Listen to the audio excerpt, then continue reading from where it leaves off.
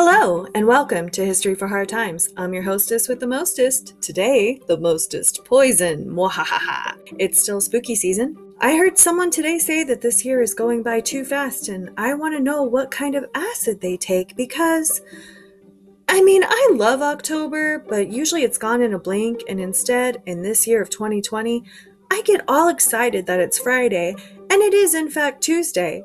It might have always been Tuesday. It might always be Tuesday. I feel like Jack in The Shining at the Overlook Hotel, but with no spoopy action. It's kind of depressing. Anyway, we're going to go all the way back to the 1600s today on a journey through time to distract you, to educate you, to titillate you. This is turning into a Nine Inch Nails song. Speaking of Nine Inch Nails, it's Halloween! Did you know that Harry Houdini died on Halloween in 1926? He was notorious for disproving fake paranormal activity and famously disproved several seances. So I personally feel like he rolls over in his coffin and screams into his coffin pillow every time someone does a seance to contact him on Halloween. Also, COVID-related tidbit, sugar was rationed during World War II, so no one trick-or-treated from 1942 to 1947. 5 years! That makes me wonder if that's why you see so many vintage Halloween ads from the 1950s, because no one could celebrate for 5 years, so we all went bananas, as I feel we will do presently in 2022, or whenever this is all supposed to be over. So let's talk about this week. I just got back from a trip to Austin a few days ago, which was lovely, but 8 hours in a car in one day is a bit much. I learned a lot about myself, mainly that I talk about murder a whole bunch. I got to hang out with my friend Kyle and Kyle's friend / my new friend Trey, and we of course decided to start another podcast because we're insane. We also looked at several caves and crab walked down to a beautiful cliff overhanging a river. I was in full business getup due to some other work projects, so that was interesting. Then Kyle and I headed back, ate some lovely catfish in Georgetown, and I'm pretty sure I scarred Kyle for life with my true crime obsession. Because he texted me that he got home safe, but I have to wonder if my stories made him walk around the car twice and double check that his front door was locked. Sorry, Kyle! And while I didn't fall off the cliff in Austin, I sure as heck did slip on a wet painted handicap sign in a parking lot, which prompted everyone within a mile radius to yell, "Are you okay?" Like after the first two, I yelled, "Nothing's broken but my pride," and hobbled back to the car like the Hunchback of Notre Dame. There is so much irony in slipping on a handicap-only sign. Ooh, speaking of the Hunchback of Notre Dame, did you know that Victor Hugo basically wrote that as a fan fiction to stop the city of Paris from tearing it down? Yeah, he slut-shamed King Louis Philippe into putting on a restoration competition among the architects. Without further ado, this is the story of Giulia Tofana, the queen of poison. Really quickly, I'd like to drop a trigger warning. This episode contains content involving murder, poison, rape, abortifactants, and torture. Sources for today's episode were lifeinitaly.com's article, Italy from Baroque to Napoleon, Genevieve Carlton's Medium.com article, Meet the Woman Who Poisoned Makeup to Help Over 600 Women Murder Their Husbands, Renaissance Quarterly's journal article, Abortion and the Confessional in Counter-Reformation Italy by John Christopoulos, and of course, our friend Wikipedia.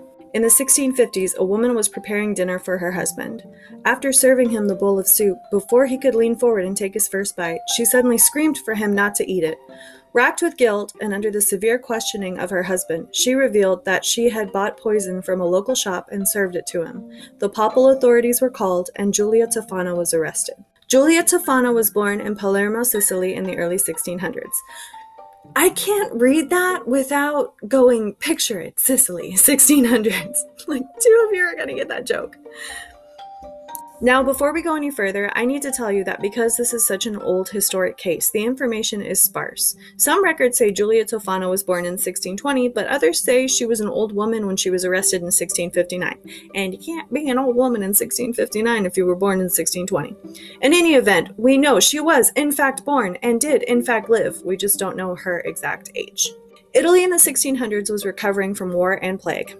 Really, anywhere at any period of time in the world from 1300 to 1800, it feels like, was recovering from war and plague. That's just me. That's just adding that in there. The economy was blossoming after the last Italian War, and Italy was world-renowned for the Renaissance period that had just ended. For reference, Michelangelo died in 1564, and the Baroque period that they were smack dab in the middle of. Despite the strong culture of Italy at the time, in 1620 an estimated 1.7 million people had already died from plague. Now, we know Giulia was raised by a single mother, and she is believed to be Tofania di Adamo, who was executed July 12, 1633 for poisoning her husband Francis. Some historians think Giulia learned the art from her mother and continued the practice. Giulia herself confessed her poisoning career began that year, but here's the thought. Giulia was known as a champion for women who had been sold or battered, because remember, women were currency and property until recently, and that's in quotes. That's why jewelry is given to women, not because men don't look great in diamonds too, but because your husband owns you and the bank account, so if you need to hawk something to get out of town before he beats you to death, you have your earrings and jewelry. There's so many stories about this, but I digress. So if Giulia's career started in 1633, when her mother was either burned at the stake, drowned, drawn and quartered, or hanged for supposedly poisoning her husband, when 1.7 million people had died of the plague, could it be that that was the breaking point for young Giulia, who spent all of her time with monks and apothecaries learning about botanical and chemical properties? Think about it. You tell me. In any event, in 1633, young Giulia opened a cosmetic shop in Rome with her daughter. She was married at the time, but we don't know to whom. We do know she was widowed after that, so I think it's safe to assume she was married, her husband owned the shop, and then she performed what the internet apparently calls an Italian divorce by poisoning her husband so that she owned the shop outright. Giulia mainly sold cosmetics, face powders, tooth powders, rouge, hair powder, and any popular beauty cream or oil of the age. There are accounts that she sold the poison and the beauty powder originally, but eventually she created Acqua Tofana, a tasteless, odorless liquid that she sold as a fake religious trinket. I like to picture a woman shaking poison into super wine like, "Christmas came early!" Or, "Do you hear what I hear?" No, you don't, 'cause you're dead. I mean, we're talking about abusive people here, and I don't condone murder. I really don't. Back to Acqua Tofana. This poison was presumably a mixture of arsenic, lead, and belladonna, so expertly crafted that 4 to 6 drops given over 3 or 4 days would mimic an illness and kill a grown man.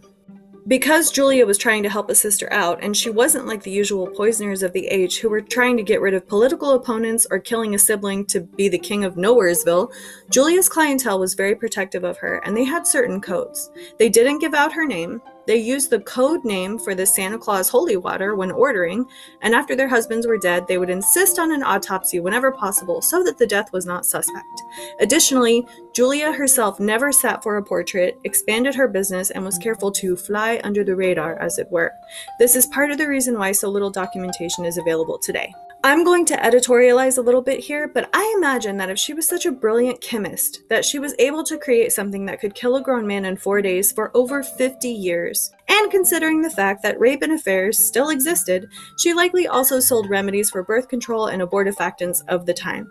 So while she would be well known in lower middle class circles and likely whispered about in the upper class, she was engaging in pure witchcraft according to medieval standards and wouldn't have wanted to be well known. So here we are back in 1659 when the guilty wife told her husband not to eat the poison soup. The papal authorities are called, and there are 2 versions of what happened next. One version states that she was retired and living at her country estate when word reached her that the papal authorities had picked up her daughter and 3 employees from the shop and tortured and hanged them. When she found out, she fled, but she was later caught and hanged. There's a ghost tour in Rome that takes you by Giulia's apartment and says that in the dead of night you can hear Giulia calling for her lost daughter. The second, slightly more believable version is that she was in Rome when the authorities came. She fled to a church and asked for sanctuary.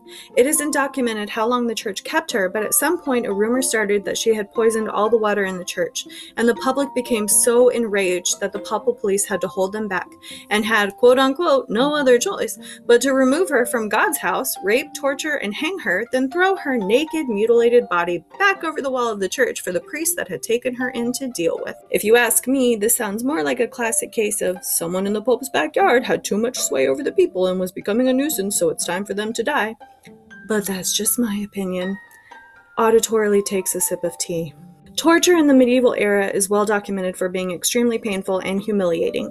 The mindset was that the more shame and fear you put into people, the less they'll sin, and the more they'll pay for you, the church, to cleanse and protect other members of your family, dead and alive. John Christopoulos, in his article Abortion and the Confessional in Counter-Renaissance Italy, states the mindset, in the last 3 decades of the century, bishops and popes attempted to eradicate the practice of abortion by imposing shaming and increasingly severe punishments for its procurers. Additionally, it's well documented that the medieval torturers were usually holy men of the church, who believed they were doing a good thing and extracting a confession to bring their brother or sister back into the faith. The irony of this, of course, was that no one believed a confession if they only used, and I quote, light torture. They almost always killed the accused, and in some cases they would dig up the corpse or the remains and burn or drown it again. Why? I am not sure. I can't think of a single person in the afterlife, no matter how holy, that would see that and go, good, yes, extra punish my meaty remains. In the 1600s, we're smack dab in the middle of the Spanish Inquisition, which ran from 1478 to 1834. Additionally, Joan of Arc was burned alive in 1430, and did you know she wore men's armor to keep the guards from raping her, so they murdered her for cross-dressing? All I'm saying is that while Rome stayed hush-hush about which torture methods were used to extract the confession from Julia, there was very likely rape and burned body parts involved. She confessed to over 600 deaths between 1633 and 1659, although the actual number is questionable, because she was being tortured, and she likely didn't remember every account, just how many sales were on the ledger since her store had opened. Her case was so famous that 100 years later, on his deathbed, Mozart would tell his wife, "Someone here has given me aqua tofana and knows the exact hour of my death." Historians think he actually caught the flu and died from excessive bloodletting, but who knows, he was pretty saucy. Amadeus, Amadeus, Amadeus. By the way, if you have not watched that movie, please do. It is fantastic.